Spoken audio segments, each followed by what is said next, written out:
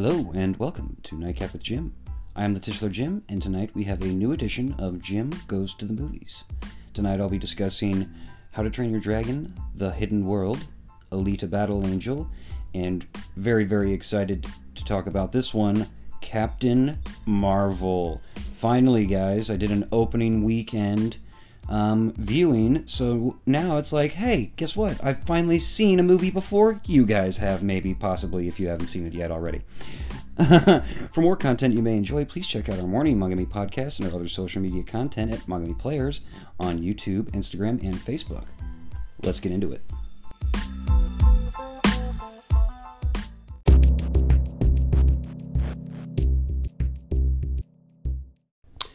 Alrighty, here we go. So to start out this edition of Jim Goes to the Movies, I thought I would talk to you about Alita Battle Angel, which I just got home from seeing. This is probably going to be one of my shorter segments, just because I don't really have a lot to say about it, beyond that it's a very enjoyable, really cool, really good movie. I really enjoyed it.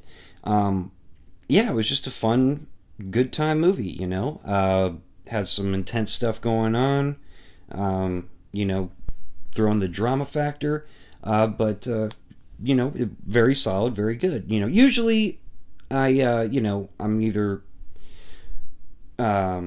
super duper enthusiastic and, just like, that was amazing, which, Heath loves to call me out about that. This one, though, it's pretty good, kind of the same thing that happened when I saw Hunter Killer, really good, just, it's possible that I just wasn't in this headspace, to get the full, oh, that was awesome thing going on, because that's usually why when I tell you guys about stuff, that I'm like, that was so cool, that was amazing, that was fantastic. It's because, I'm in this headspace, this mental sort of headspace thing, where it's like my brain is ready to receive that stuff. You know what I mean? This one I kind of was just like, well, I'm doing a bunch of Jim Goes to the Movie, just this whole episode, Jim Goes to the Movie, so I'm having to, just be like, go to the movie, Jim, and just see a movie. And, I've wanted to see Alita for, since they started dropping the promotional materials and stuff. I just was super looking forward to it, and, it didn't let me down. I feel like I let it down. But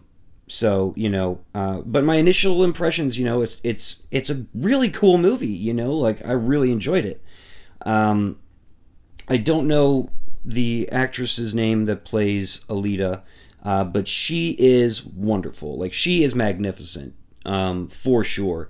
And the fact that her performance has been digitized, so you're not seeing her actual human physical form, and that for her performance to come through and shine the way that it does, I really think just shows you how great of a performer that she is, because she just kills it, killed it. Did such a fantastic job. I mean, usually with these kinds of movies, I'm kind of like, all right, let's get to the action, just excite me, but this one was not like that, the opening act, the first act, I really, really loved, seeing her, seeing Alita, experience all this stuff, for the first time. It's all brand new to her, and her performance is just, it's exquisite, it's just so beautiful. And, to see the joy in her eyes as she, is experiencing all this new stuff, it was just truly wonderful, I gotta say. This is something I will say, I'm super, super, super happy that James Cameron passed this off, because originally James Cameron was going to make this movie, but I'm super glad that he passed it off and Robert Rodriguez got to take a crack at it, because I think he did a really fantastic job. Honestly, like I think this is some of the best work that Robert Rodriguez has ever done. And that's saying something, because this is a guy that literally, like, he started the whole idea of just like, hey, if you want to do something, just go do it. Like, he made his first few movies just by himself. Like, he just was like, I want to make a movie, and then he just went and made the movie. Like, he didn't like do like Kickstarter campaign, or like go to a studio and be like, hey, let me borrow some money, or go to a bank or whatever. Like, no, he just like, he bought a camera and then he just turned it on and started rolling, with whoever he was able to get to be in the movie as an actor. And like, that was it. He just went outside and then just shot a film. You know what I mean? And that started this whole amazing kind of movement, if you will, that has exploded since digital cameras came out on the market for public use. Because like, especially like if you're in film school, you know what I mean? Like, all you need is a camera and then like 2 or 3 of your homies, and then you could just go do something. It doesn't matter, and it's the truest, most pure form of guerrilla filmmaking.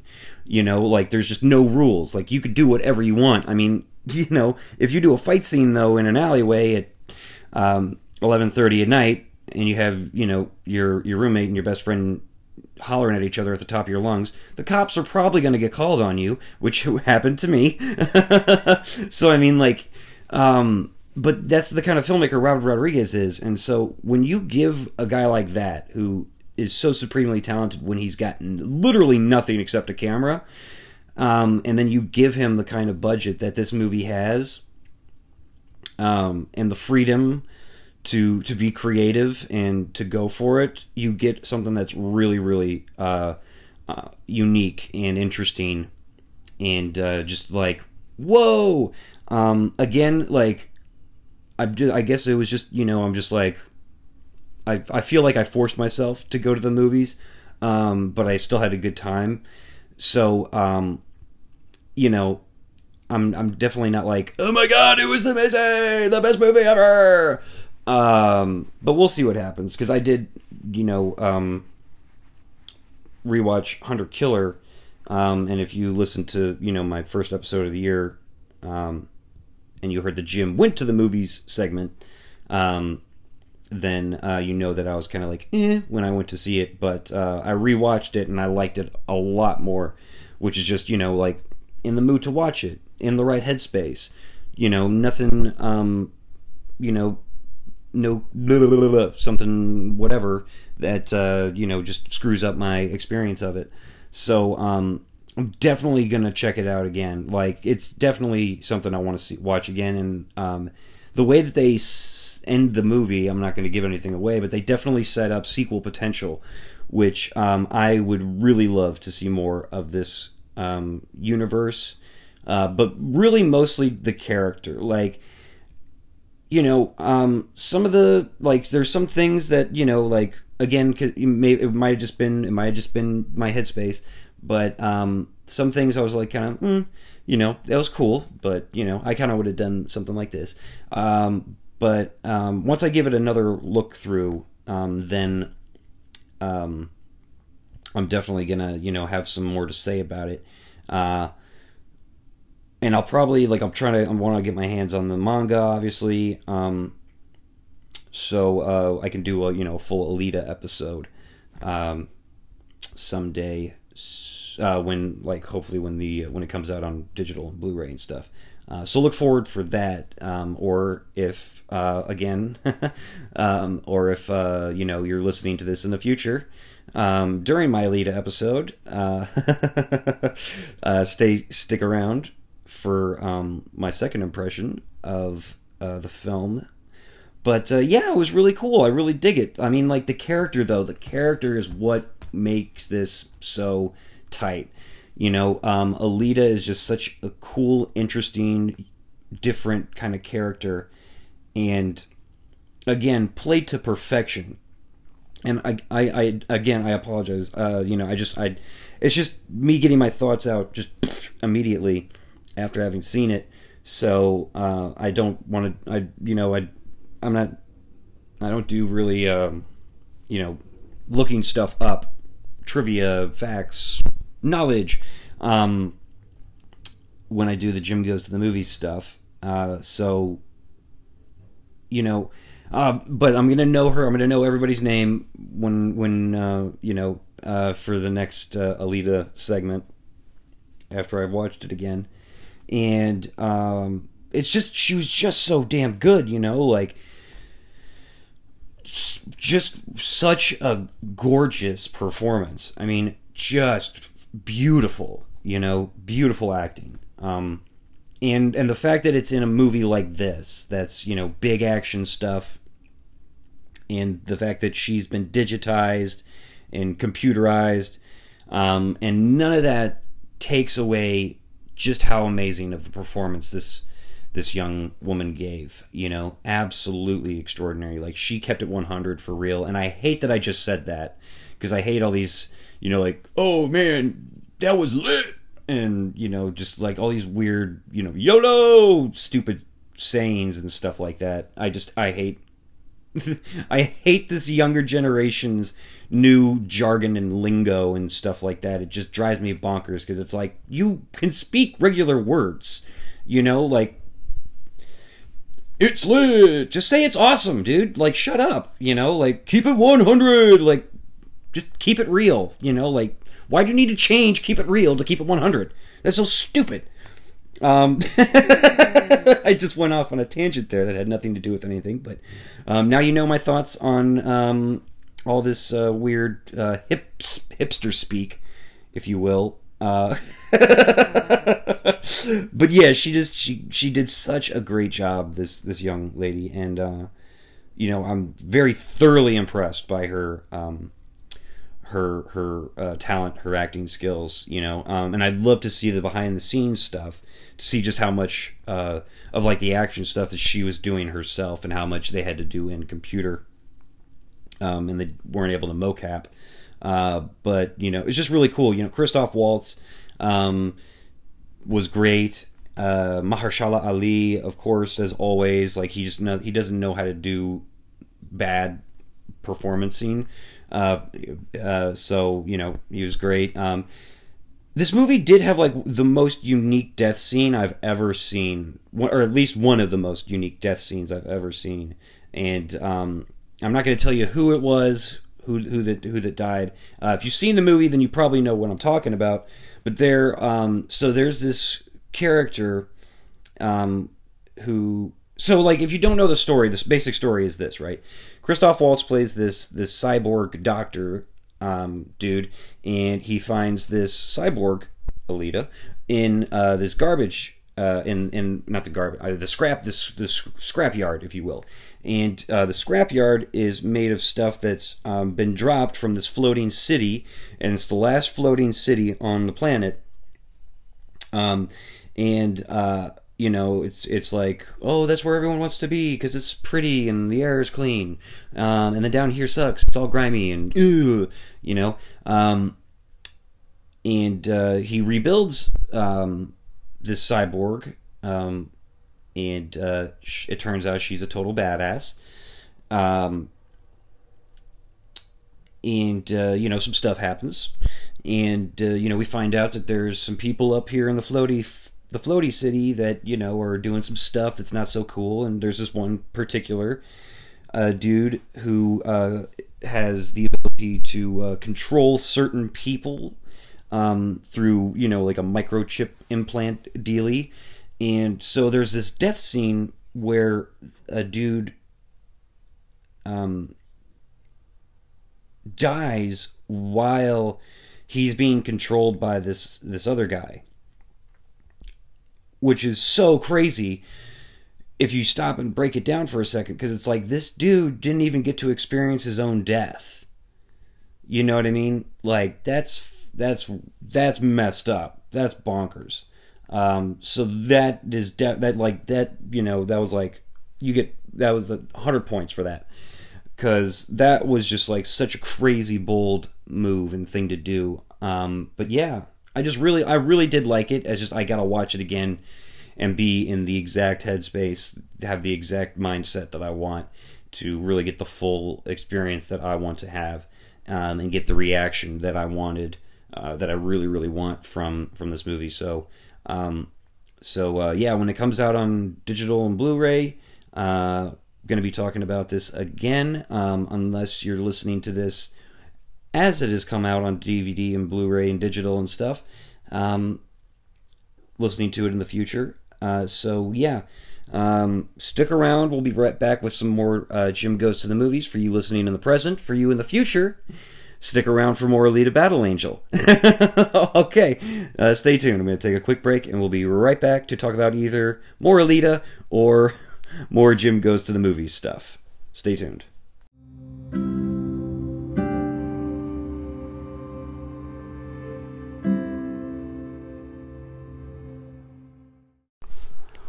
Alright guys, I'm just back from the movie theater, and it's time to give you my first impressions of How to Train Your Dragon: The Hidden World. I guess I should start by saying that this is one of my favorite, just in general, franchises of all time. I adore the first two movies so much, so going into this one, I've been waiting for it for so long. Just years. When's How to Train Your Dragon? When's How to Train Your Dragon? When's How to Train Your Dragon? And just been waiting and waiting and waiting and waiting, and finally the days come, and I've seen it, and I went in there with very, very high expectations for the conclusion of this epic trilogy.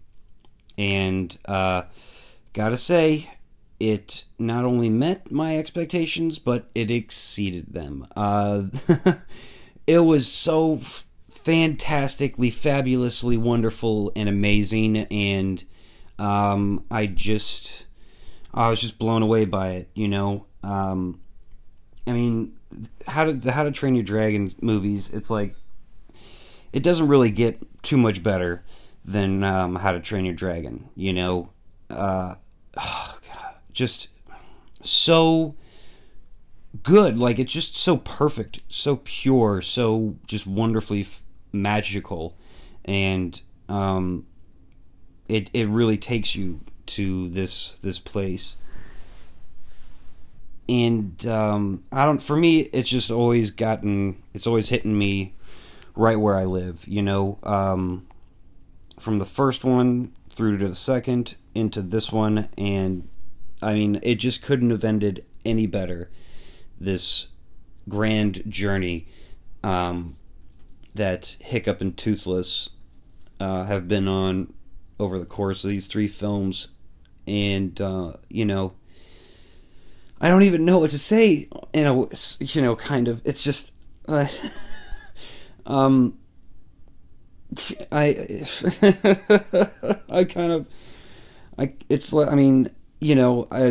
whole point of Jim Goes to the Movies is I go to the movies and I come home and immediately just start recording. Maybe I take a little break and hang out for a second, but typically I just, come home, start recording. And this might be the one case where that might be a little bit of a mistake, because I'm just kind of overwhelmed at this moment, with just emotions. The first one is so beautiful, and then the second one is so it just like amps up the amazingness factor from 10 to 12, and this one just cranks that dial right up to 15. And it's just a perfect trilogy, I'll get more into like the whole trilogy aspect when I talk about the other two films, oh my God, it's just I'm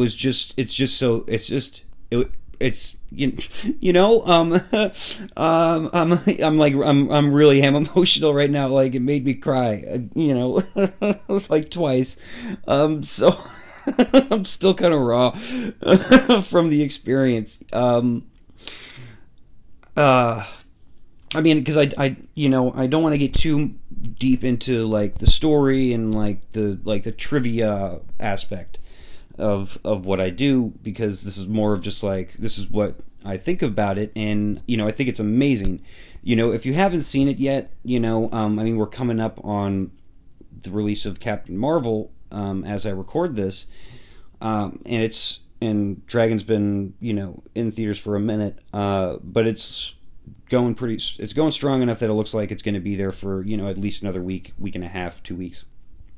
So if you're listening to this and there's still showtimes in your area for How to Train Your Dragon: The Hidden World, I highly recommend you go see it. I probably should have just opened with that. I highly recommend you go see it. If you're a parent, take your kids. It's a great movie for kids. They're not going to get some of the stuff and have probably the same emotional reaction as I do, because they're kids. It's like, oh, dragons, cool. And then, but if you're an adult, or if you're on the elderly side, it's just a good movie for anybody.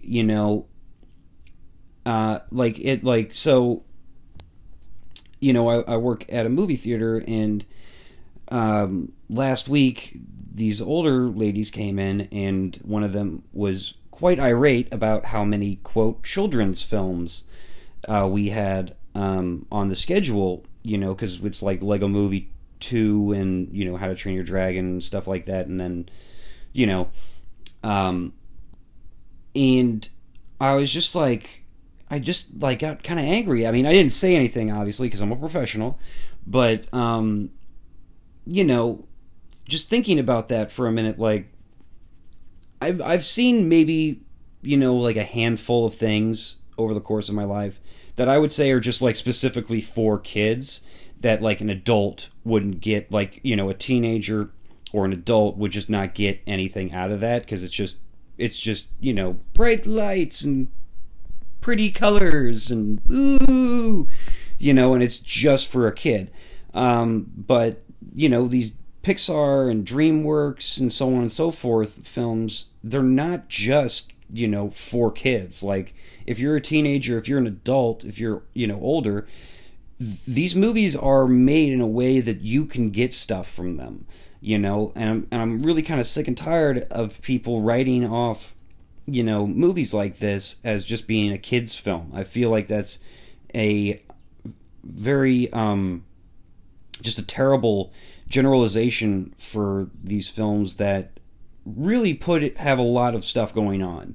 Like I've been saying for a long time, you go back to the Disney films, 60s, 70s, 80s, 90s, the classics, Jungle Book, Lion King, Bambi, Fox and the Hound, so on and so forth, and even then coming up to, the beginning of the animation stuff, especially like Finding Nemo, excuse me, and and all these movies, begin with a murder, or like a death in the family, leaving, orphan or widow or widower kind of a situation. And, I mean, without exception, I mean, like, probably Toy Story is the only, like, animated movie that, like, doesn't just open with some kind of a murder or an attack of some kind. You know what I mean? But even then, you got that kid Sid, the next door neighbor, who wants to, who does stuff to toys. That's not really super chill. But this isn't a Toy Story podcast, so episode, we're saving that for later. But you know what I mean? Like, there's all these very adult thematic type elements, very dramatic, very intense stuff going on. And if you just step out of yourself for a second and just realize that, like, yeah, it's a story that as an adult you can totally get into. They're just telling it through a different medium, Like if How to Train Your Dragon was live action and PG-13, it would be huge. With it would be just as huge, if it was just as long as it was made with the same care and love as it was as it's animated. So but I'll get into that a little bit more in a different segment. But yeah, dude, I mean, it's just so good. Like the story. I was really worried about going in to see this movie and being let down because, they build it up over the course of the first two movies, And so by the time you come into this one, you're really expecting something big because that's how they set it up, from the first movie in going into the second, from the second movie coming into this one, they really set up some big, epic, crazy stuff going on. It's going to get emotional and it's going to be intense and there's going to be violence and action and drama, and then they release the trailers, and then it's like, oh snap, now there's a new love story going on. And I gotta tell you, like, I'm not a huge fan of romance stuff unless it's done right in the movies,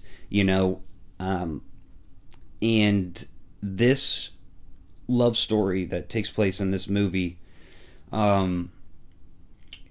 between Toothless and the Light Fury, because they didn't name her, so I don't really know what to call her except for the Light Fury. But it's just gorgeous, It's just so beautiful how it develops and evolves and plays out. And there's and that's one of the other cool things about this movie is that typically it's the Hiccup and Toothless show, with the other characters, they're there and they contribute to the story and the plot and so on and so forth.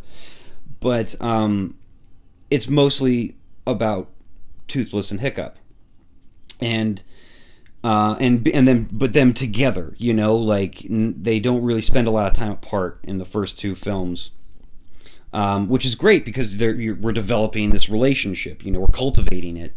And this movie, they spend a good amount of time apart from each other, and finding that they can live apart from one another, this beautiful friendship.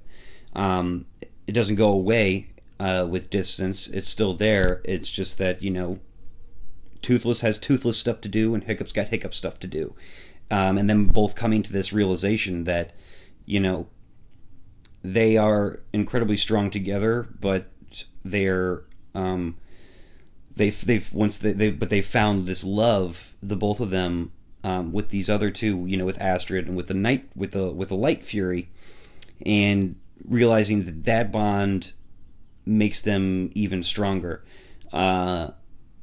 because they already have their thing, and their thing's not going away, and neither one of them wants it to. So it's like, we'll just be long distance friends, which is fine. That's that's just, but then I got Astrid, Hiccup, and then Toothless is like, well, I got what whatever her name is in Dragonese, but it's just so beautiful. Like there's this the like kind of like the, I guess you might call it their second date, Toothless and the Light Fury, and it's just them, just the two of them, and it's like, I think it's like 5 minutes, but it's just so beautiful because it's this relationship, this budding relationship that's taking form and blossoming, and getting to see it, and them, because they don't have human words, so it's all growls or noises or whatever, dragon sounds, and looks, and the way that they move, and it's just this just gorgeous gorgeous sequence that, it killed me, I mean, I'm pretty good when I go see a movie in the theaters, pretty good at not, like busting out and just crying my eyes out and bawling, because there's just, like, I'm pretty good at not going to a movie and then looking like an anime character where it's like, like tears are just shooting out of my eyes, just like,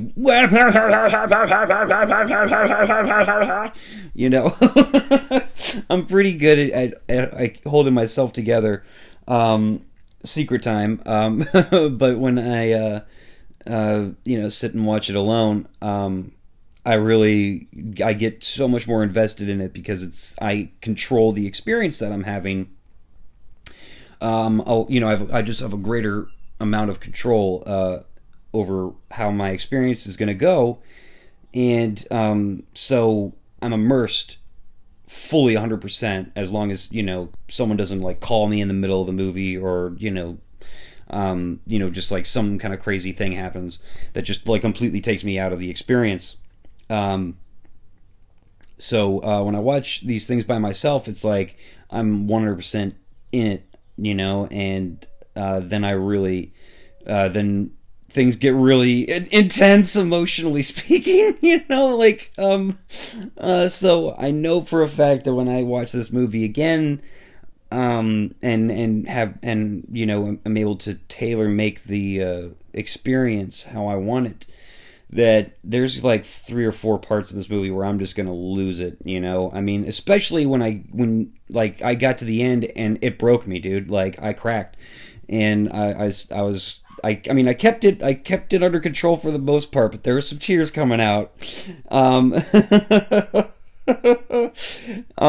at the end there, and I just know when I watch it by myself, it's gonna be like the last 10 minutes. I'm just gonna be crying the entire time. I mean, there's like a couple of moments where it's like there's some jokes, so I'm just gonna be like, oh yeah, you're so beautiful. That was funny. It's so sad. I'm just gonna be done, man. And I don't mind that. I like that. I like when a movie gets under my skin like that, and the Dragon trilogy definitely does that to me. Like, I'm emotionally invested in these characters and their journeys. I mean, Toothless for sure is one of my favorite characters, hands down, of all time, animated or whatever. He's just magnificent, and I can't give enough credit to the animators, because without these amazing artists that animate this stuff, it just won't work. I mean, you can tell the greatest story of all time using animation, but if your animators suck, then the movie's gonna suck too, and the story's gonna get lost in the suckiness of the suck of the crap animation. So, hats. I mean, I'm literally wearing a hat right now, and I know it's radio, and you can't see me, but I have a hat on my head. It's my Star Wars beanie. I'm taking it off right now. Hats off to these animators that animated these 3 films, because they did a magnificent job. Absolutely incredible. And this one, they stepped it up. I mean, the first movie just looks amazing. The second movie looks even better, and this one, The Hidden World, is just the cream of the crop. I mean, like, it's very, very rare where you can watch a franchise, a trilogy, a sequence of films, and be able to say the second one was better than the first, even though the first was amazing, and the third one is even better than those 2. It's very, very rare for any team, for any creative group, to just be able to lock in something that works the first time and then just improve on it every successive time that they tell a story in that universe. Very, very rare. I mean, even you look at the Fast and the Furious franchise, and those don't get successively better until you get to the fifth movie. You know what I mean? Like, the first movie's really good. The second movie is, there's some stuff. The third movie I think is really good, but it's like, but where's Dom and Brian? And then the fourth movie is like, oh, Dom and Brian are back, baby. But then the fifth movie comes along and you're just like, whoa, that was incredible. And then the sixth is even better, and then the seventh is even better, and then but this trilogy, the Dragon trilogy, it's just great movie, amazing movie, incredible. It just gets better and better and better and better. And a lot of that's due to the animation, like, it's just incredible what these guys did. And that's and Toothless is a huge part of that, because Toothless is, one of the two main characters, and he doesn't say a word because he doesn't, because he's a dragon. But the way that he's animated and the noises that they come up with, the sounds that they come up with for Toothless to make, from the roars to the just like, like inquisitive little, like, and the way that, he moves and interacts with people, it just brings you into him, and you love him as much as you would any human character, because you can see it. It's all right there on his face, like the love that he has for Hiccup and these humans that, aren't total jerks to him. The rage that he feels when he sees another dragon or one of his human homies getting hurt by somebody. The people and the dragons that he loves and he cares for. When you see all this stuff, these emotions on his face, the sadness that he feels at loss, the love that you see in his eyes when he meets this light fury. And seeing him fall in love is just one of the most beautiful things put to film, in my humble opinion. And it was just a magical thing to experience, So I gotta just say again, hats off to this incredible team of animators that just knocked it right out of the park, and I'm going to talk more about the technical aspects of the stuff in the How to Train Your Dragon episode proper, which you might be listening to this 3 months from when I recorded this segment, when it comes out on digital, because that's when I'm going to do the How to Train Your Dragon episode, when The Hidden World comes out on digital and Blu-ray and whatnot. So for you guys who are listening to this right now in March, but if you're listening to this in the future, this is my first impressions of How to Train Your Dragon. For both of you guys, for both groups, stay tuned. Got some more Jim Goes to the Movie stuff. But for you people in the future, stick around, because we're going to be talking about the more technical aspects of How to Train Your Dragon: The Hidden World.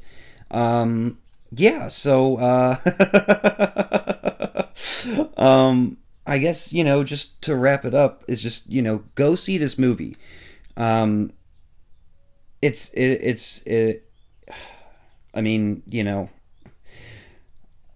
like, I've got so much more to say about this movie, I really do, but I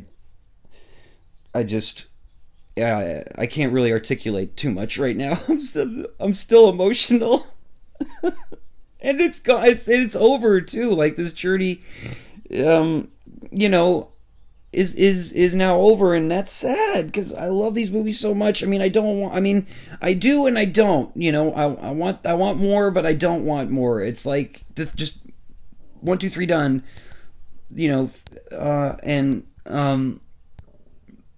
I'm just gonna miss it, you know. I mean, like, I mean, it's not like I can never watch the movies again, which that would be a real tragedy. But it's like there's no more, you know. It's like there's the story and that's it, and you know, and I'm fine with it. It's just like it's kind of sad to see it go, but you know, it's time. And that's kind of how it goes in the movie too. So that it all kind of works. Oh God, I'm gonna stop because I'm gonna start crying. Um, yeah. God. Oh man. Well, this is not how I wanted to end this segment, but stay tuned for more of episode stuff happening, and me not crying. Stay tuned. Hang on, let me try and say that with a little more even. Come on, pull it together. Okay, stay tuned for more stuff. Stay tuned.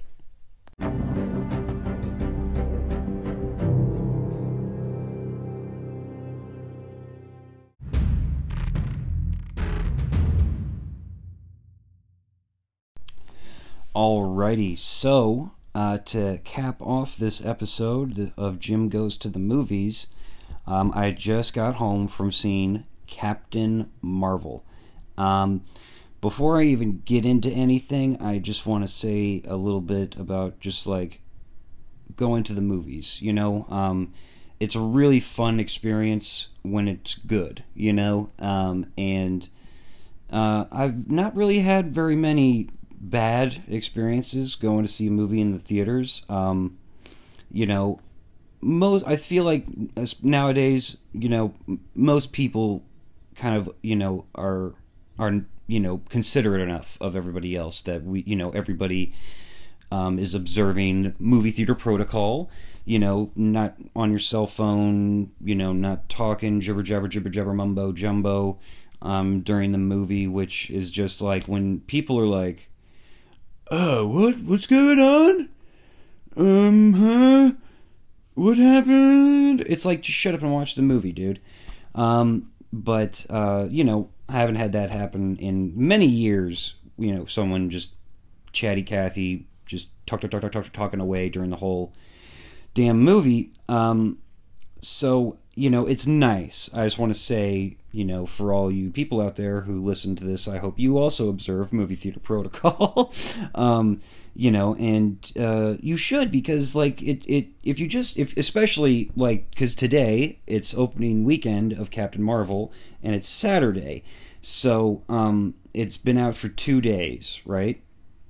And it was packed, you know, and I saw it at my movie theater on what's called the Ultra Screen, and that's the largest screen that is there. And it was packed, you know, like it was full up. Like it's something like 250 seats in that theater, and you know, pretty much all of them except for like the front row maybe were taken up, and it went great, you know, like, because that's you know, that's why I've told you guys, you know, when I do Jim Goes to the Movie stuff, and you know, I usually wait at least a week before I go see a movie, just because, you know, I like to tailor make the experience as much as I can, have as much control over the experience as I can. So, like when I saw Blade Runner 2049, I saw it on what's called the Super Screen, which is the second largest theater, and that's like 150 seats. And that one I saw literally all by myself. There was nobody else in the theater. And that was a really interesting experience, but you know, I love that stuff when I go and I get to see a movie in a movie theater, you know, in an auditorium all by my lonesome. That's super great, but sometimes you just got to go when there's a lot of people, and this was one of these cases where I just had to go see the movie today, you know. And part of that is because, well, my episode drops today on Saturday, so it kind of made perfect sense to go and see this movie that just came out, that's so hyped, that everybody's really excited for, and be able to get out in front of it and actually be relevant for a change, and actually have seen the movie so soon, and for my episode release to line up with Captain Marvel's release. So it just made sense, and I'm really glad I did it, because you forget sometimes when you do it like I do, and you wait a week, 2 weeks to go and see a movie, and so there's not that many people there, or there's nobody there. You don't get that communal viewing experience that you do, especially on an opening weekend, and especially for a movie that's as big as Captain Marvel or any of the Marvel movies or DC, superhero type stuff, big blockbuster tentpole movies that draw in these huge crowds. And to have such a good experience like I did today in the theater with all of these people was really, really awesome. Because we were all on the same page, all the entire audience, we were all on the same page, which sometimes, when I see a movie, I've said this before, I'm weird, so I'll laugh at stuff that's not necessarily funny, it's just my reaction to that thing. So, someone could say a real tough line, and I'll be like, or, something like, or, someone could get decapitated. Just for instance, in some kind of crazy rated R, a war type situation, or just a crazy big action movie, just someone gets, shot in the face, and I'm just like, whoa, whoa, whoa, whoa! It's just it's a reaction, as opposed to oh, that was hilarious.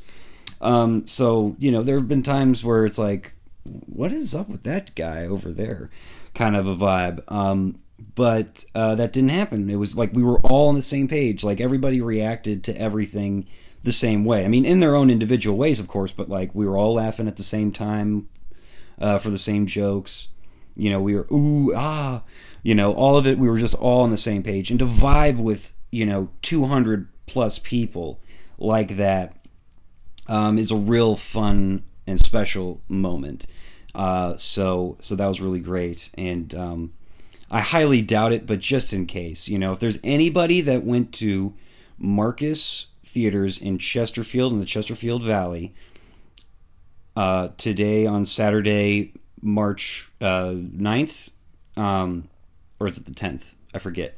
Either way, for the 12:30 Captain Marvel on the Ultra screen, if you hear this, thank you, thank you for being such a great audience member.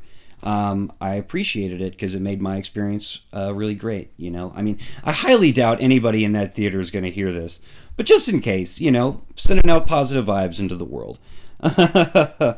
Okay, that's enough of that stuff. Now let me actually talk about the movie, finally. It was great. It was so great.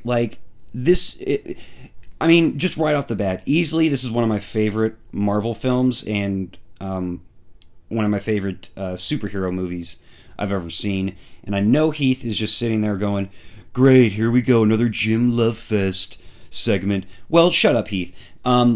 It was great, it was so much fun, and it was so, just exciting and dramatic, and just a great origin story for such a character as Captain Marvel. I'm not even going to get into the whole Captain Marvel Shazam thing right now. I'll talk about that at a later date. But it was so cool, dude. Brie Larson straight up killed it. Perfectly cast. She was incredible. I mean, I can't think of anybody who could have done a better job than Brie Larson. And I feel the same way about Gal Gadot and Wonder Woman. It was just they found just the right person to get it done and get it done right. And it's not even that there are other actresses that it's not like that Brie Larson's the only actress, the only actor that could have pulled this off. There are plenty of amazing actors, performers out there, you know, but just the way that it lined up, you know, with her at this point in her life, you know, whatever it is that she's going through, you know, professionally or personally, it just lined up. You know, the stars aligned, and she just knocked it out of the park. She just absolutely did a tremendous job. It was just amazing, you know. And then Sam Jackson as a young Nick Fury and Clark Gregg as a young Coulson, that's just amazing, you know. And for Fury to actually, you know, because he doesn't usually get to be in the whole movies, you know. And so, you know, for Sam Jackson to get second billing, because he's in, you know, the entire movie, essentially. So you get to see Captain Marvel and Nick Fury hanging out. And it was just magnificent to see that, you know. Ben Mendelsohn, who, you know, you will know as the guy who plays every villain ever in the past, like, 3 years. He does a great job too, which is really funny because there's a thing. So his character is a Skrull, and they can shapeshift, and it's really funny because, like when they shapeshift, they keep. He doesn't.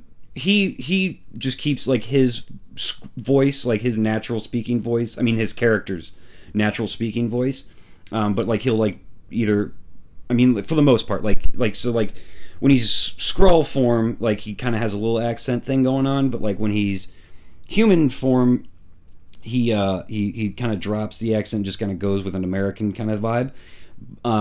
But it's so funny because he shapeshifts into this one particular character, and it's Ben Mendelsohn's actual face, you know what I mean, like without prosthetics and stuff like that, which I just thought was so hilarious that, you know, like he shapeshifts into somebody that looks like he does in real life, you know what I mean? Like, it's just but yes, it so cool. Like Ben Mendelsohn, I'm a huge fan of his work, you know. He's a really great actor. It's kind of a bummer that he keeps getting all these villain roles, but to be fair, he does them magnificently well. But yeah, it's just he does a great job in this one. Jude Law, you know, I've never been too like I'm not like a, you know, I'm not gonna ever join a Jude Law fan club. Let me put it that way. But I like him, you know, he's all right. But he does a great job too. Annette Bening, the wonderful, the lovely, the talented Annette Bening. Oh my God, I've had such a crush on Annette Bening since I was a kid. You know, like, ugh, she's amazing. But she's incredible in this movie as well. You know, just across the board, everything about this movie kicks ass. You know, coming back to Brie Larson, like, she is such a badass. You know, like, she really, you know, it's that thing, you know, of just like, you can feel the power, you know, and it's spectacular. Finally, too, for Marvel to have, you know, finally gotten the female superhero starting, you know, like, let's get these female superheroes, you know. I mean, Marvel's had plenty of strong female characters, but haven't really gone into the superhero aspect of it. So it's like about time, Marvel, but at the same time, it's like, well, it kind of, you know, it fits perfectly exactly where it is. So, you know, yeah, it took a long time, but, you know, this one came out at the perfect moment.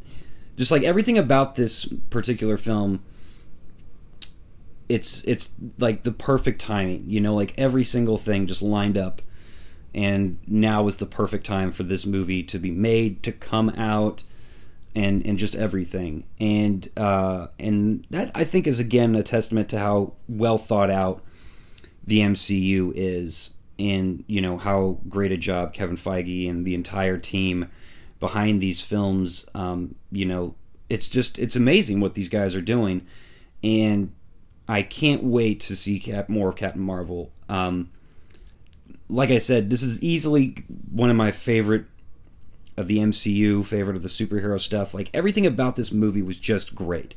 Like, there was nothing, because usually, like, even the MCU, or like, you know, whatever, there are moments in films and TV shows where it's like, okay, I get it. I saw it once, you know, I don't need to see it again right this second.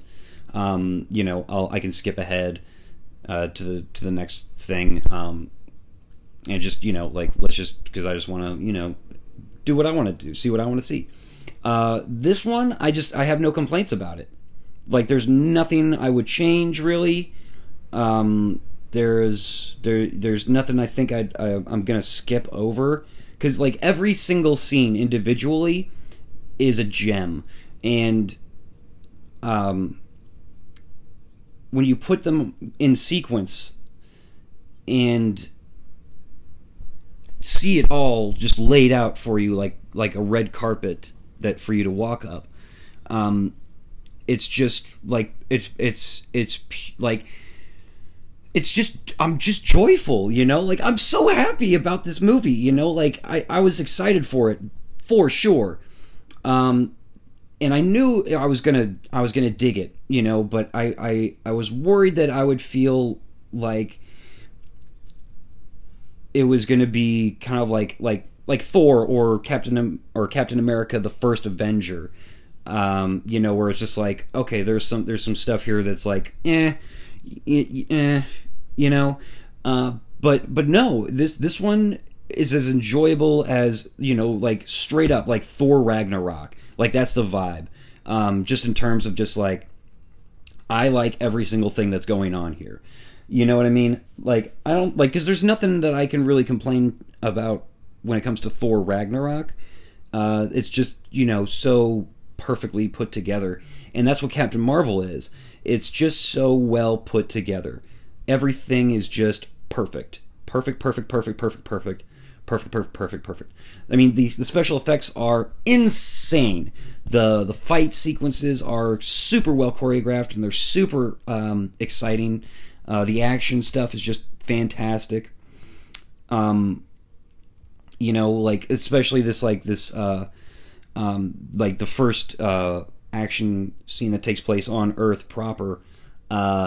So cool. I mean, you know, there's this car chase and fighting on a train and stuff like that, and like Nick Fury's like, you know, they're like part of SHIELD, but, you know, like, they don't understand this whole cosmic threat matrix that they're about to be introduced to. So it's like, what? There's aliens? Get out of here!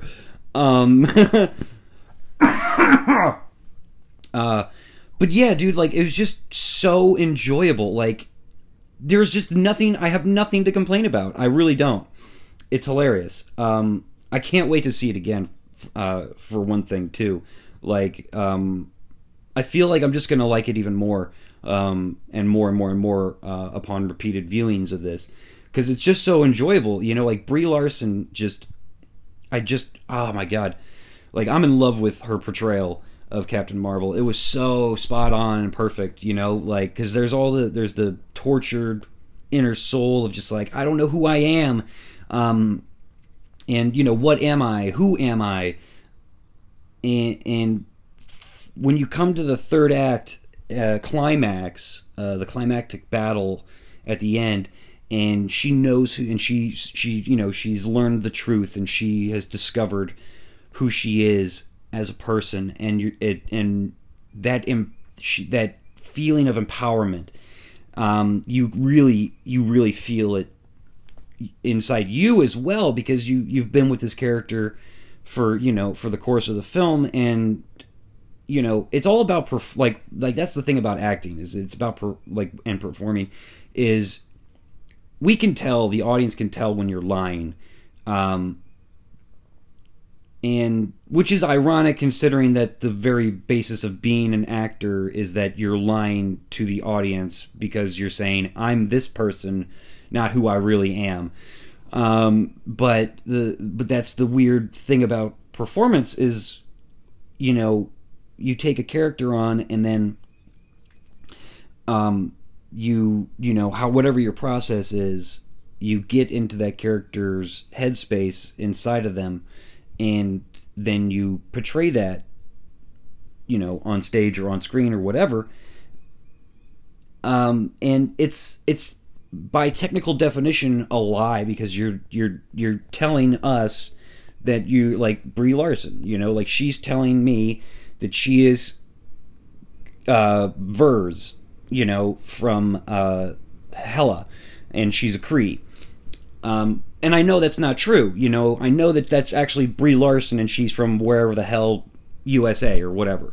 But, you know, it's just this weird thing of acting and performances where it's just like, it's a lie, but it's not. So it's like when you see a truly great performance, like the ones that are given in this movie, it's truth, you know, like, and all these actors just did such an incredible job. They really pulled me into the world.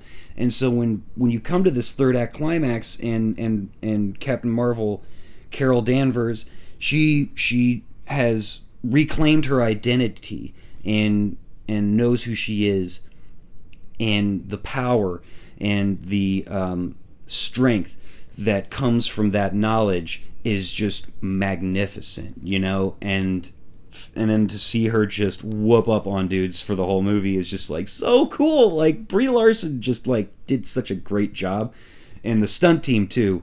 Like, you know, I keep saying Brie Larson. The stunt team though did an incredible job as well, and so did the special effects crew. Like everybody just did such an amazing job to pull this together and make I think one of the best MCU films to date.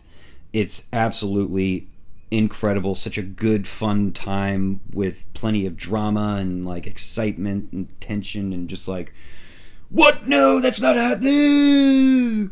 And it's really trippy too, because Djimon Hounsou, you might not know the name, but you know the face, is you know, there right from the beginning as a squad member of this team that Vers, Captain Marvel, is on at the top of the movie when she's living on the Kree homeworld. And, you know, I know that for you know, anybody like me who you know, I didn't really get too hardcore into the promotional materials for this movie, so like I think I saw one trailer of it.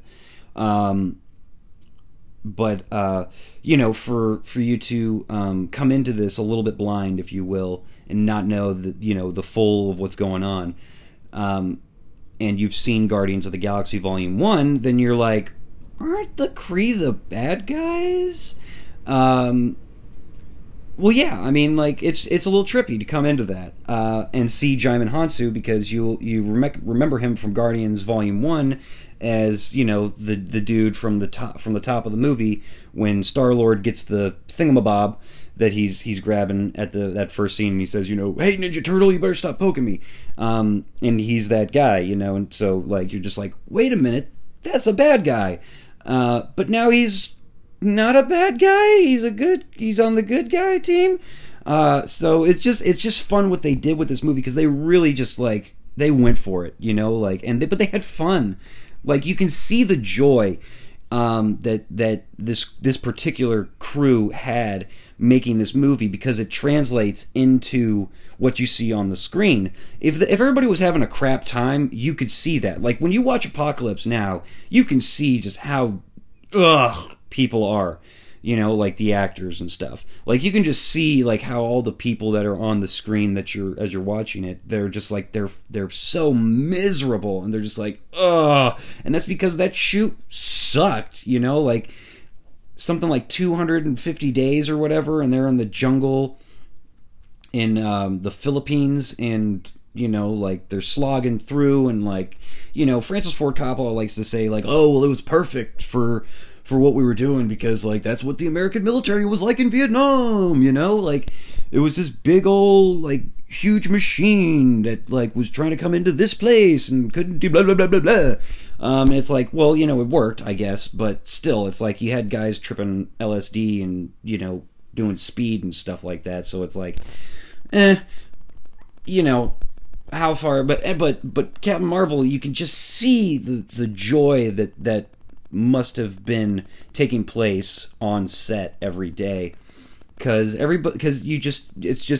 translates, you know, like, I mean, obviously when it's like a dramatic moment, like it's, or it's sad or it's, you know, terrible, obviously not so much, but but like when it's fun, it's so much fun, and that definitely comes from, you know, like this crew just vibing with each other and coming together and just making such a magnificent piece of film. And, you know, such a magnificent part of this grand, epic experiment that is the MCU. And, you know, I'm just very privileged to be alive while this is happening in this art form, this medium that I love and cherish so dearly, to see the culmination of a decade's worth of filmmaking come to this moment after Captain Marvel, which is Avengers Endgame. And I'm gonna have to do another opening weekend thing. I'm probably gonna have to get my tickets at least like 2 weeks in advance, because like, you know, gotta see. I have to do an opening weekend thing.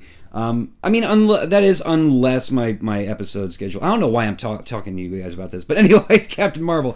It was so good. I can't wait to go see it again. I might even go see it next week, because I got some. But yeah, like I might go see it again next week. I might even see it a third time, honestly, like, because it is so damn good. It's just a wonderful film. It really is. There's really not enough. It's just like, I love it. Okay. I love it. I love it a lot. I really, really, really love it.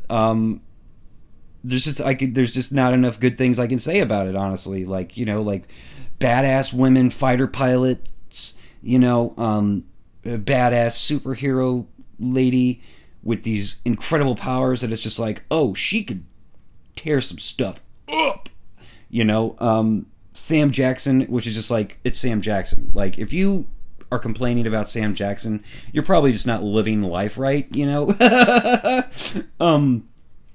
I mean, just so good. It was so good. And then the cat. There's stuff with a cat.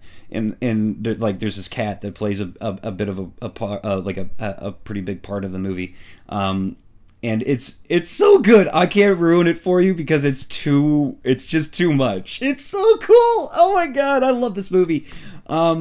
Yeah, okay, okay. I'm gonna shut up. I'm gonna shut up now. Oh god, I really loved it, man. Like, this is one of the best movie theater going experiences I've ever had, honestly. You know, like because the movie was incredible, and then the audience was incredible, you know. So it's like, when that happens, when you have that mashup of audience and movie all being dope, that makes for something really special. And I don't think I'm ever going to forget this particular theater going experience. You know, it was absolutely just great. It was great. You know, it was perfect. Okay, all right, I'm gonna shut up now. I've just been going for 30 minutes about, like, how awesome this movie is, and I'm just gushing. Oh god, so good. It was so good, though. It was just so good. Like, I honestly kind of want to go see it again tonight, but I can't because, like, it's probably sold out, and I'm not sitting in the front row. Like, that's how much I love it. I want to go see it again, like, right now. I want to watch it again right now. And that's very rare. Oh, God, it was so good. Okay, shut up, Jim. Shut up, Jim. Just end the episode. End the episode. God, it was so good, though. It was so good. I just want to keep talking. I could just say it was so good, like, for another half an hour, honestly. Like, because that's... Okay, I'm gonna shut up. Shut up, Jim. Shut up. Just end the episode. Do your outro. End the episode. They get it. Okay, they get it. Okay, but it was so good. Okay, I'm gonna shut up now. Now I'm gonna shut up. Now I'm gonna do my outro, and then I'm gonna shut up, and then I'm gonna shut up some more. Okay, start to shut up now, Jim. That's gonna be our. But it was so good. I just want to keep talking about it though, because. Okay, no, I'm done. I'm done. I'm done. I'm done. I'm done. That's gonna be. But I can't. I can't even stop. I can't even do it. I can't even stop because it was so good. It's not that I don't want to just stop, but I can't stop. It's like I can't because it was so good and like it was okay. But now no, but okay. But hang on. But okay. But no. But okay. But seriously, now I'm done. I'm gonna shut up. I'm gonna start to shut up now. Okay. Hang on. I just need to compose myself for a second because this is really difficult for me right now. I'm really having a tough time ending the podcast, the episode right now. I'm really having a tough time here. Okay, here we go. 1, 2, 3. That's going to be our show for tonight. Thank you so much for listening. I hope you enjoyed it. All three of these films I would recommend. You know, as I said about Alita, you know, I just wasn't in the right headspace. You know, the experience wasn't exactly perfect like it was with Dragon, with How to Train Your Dragon, The Hidden World, and with this one, Captain Marvel, obviously, because I won't shut up about Captain Marvel because it was so good. It was so good.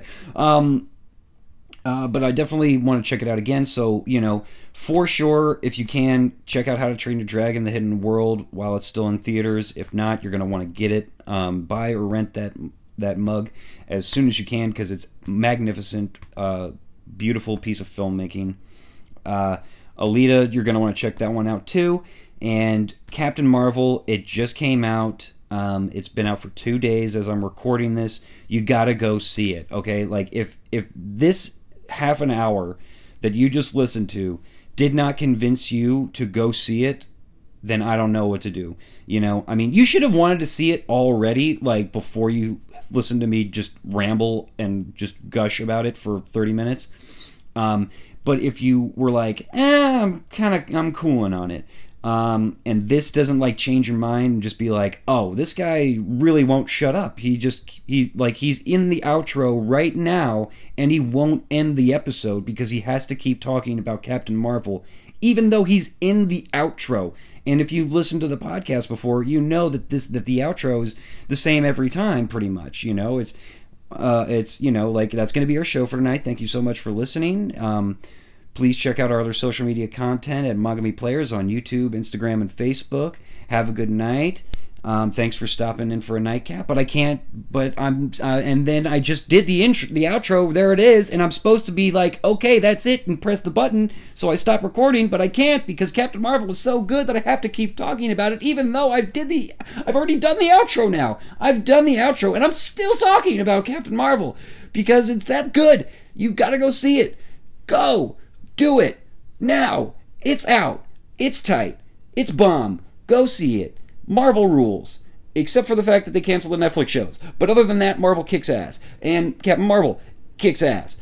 Oh my god. So good. Okay. I'm gonna shut up now. Here comes the outro for real this time. Thank you so much. That's gonna be our show for tonight. Thank you so much for listening.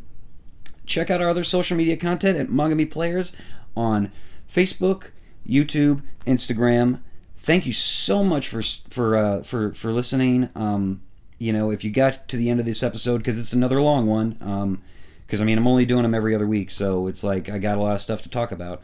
So, you know, thank you so much for listening. You're a real trooper for coming through all the way through this hour and a half of me talking about movies I've seen.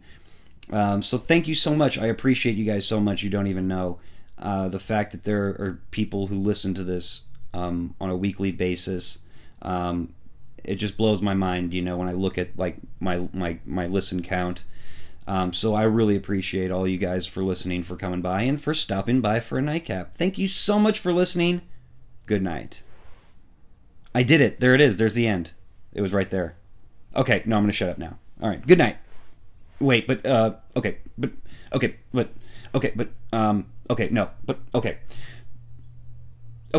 I'm done. Good. Yeah, I'm done. Good night.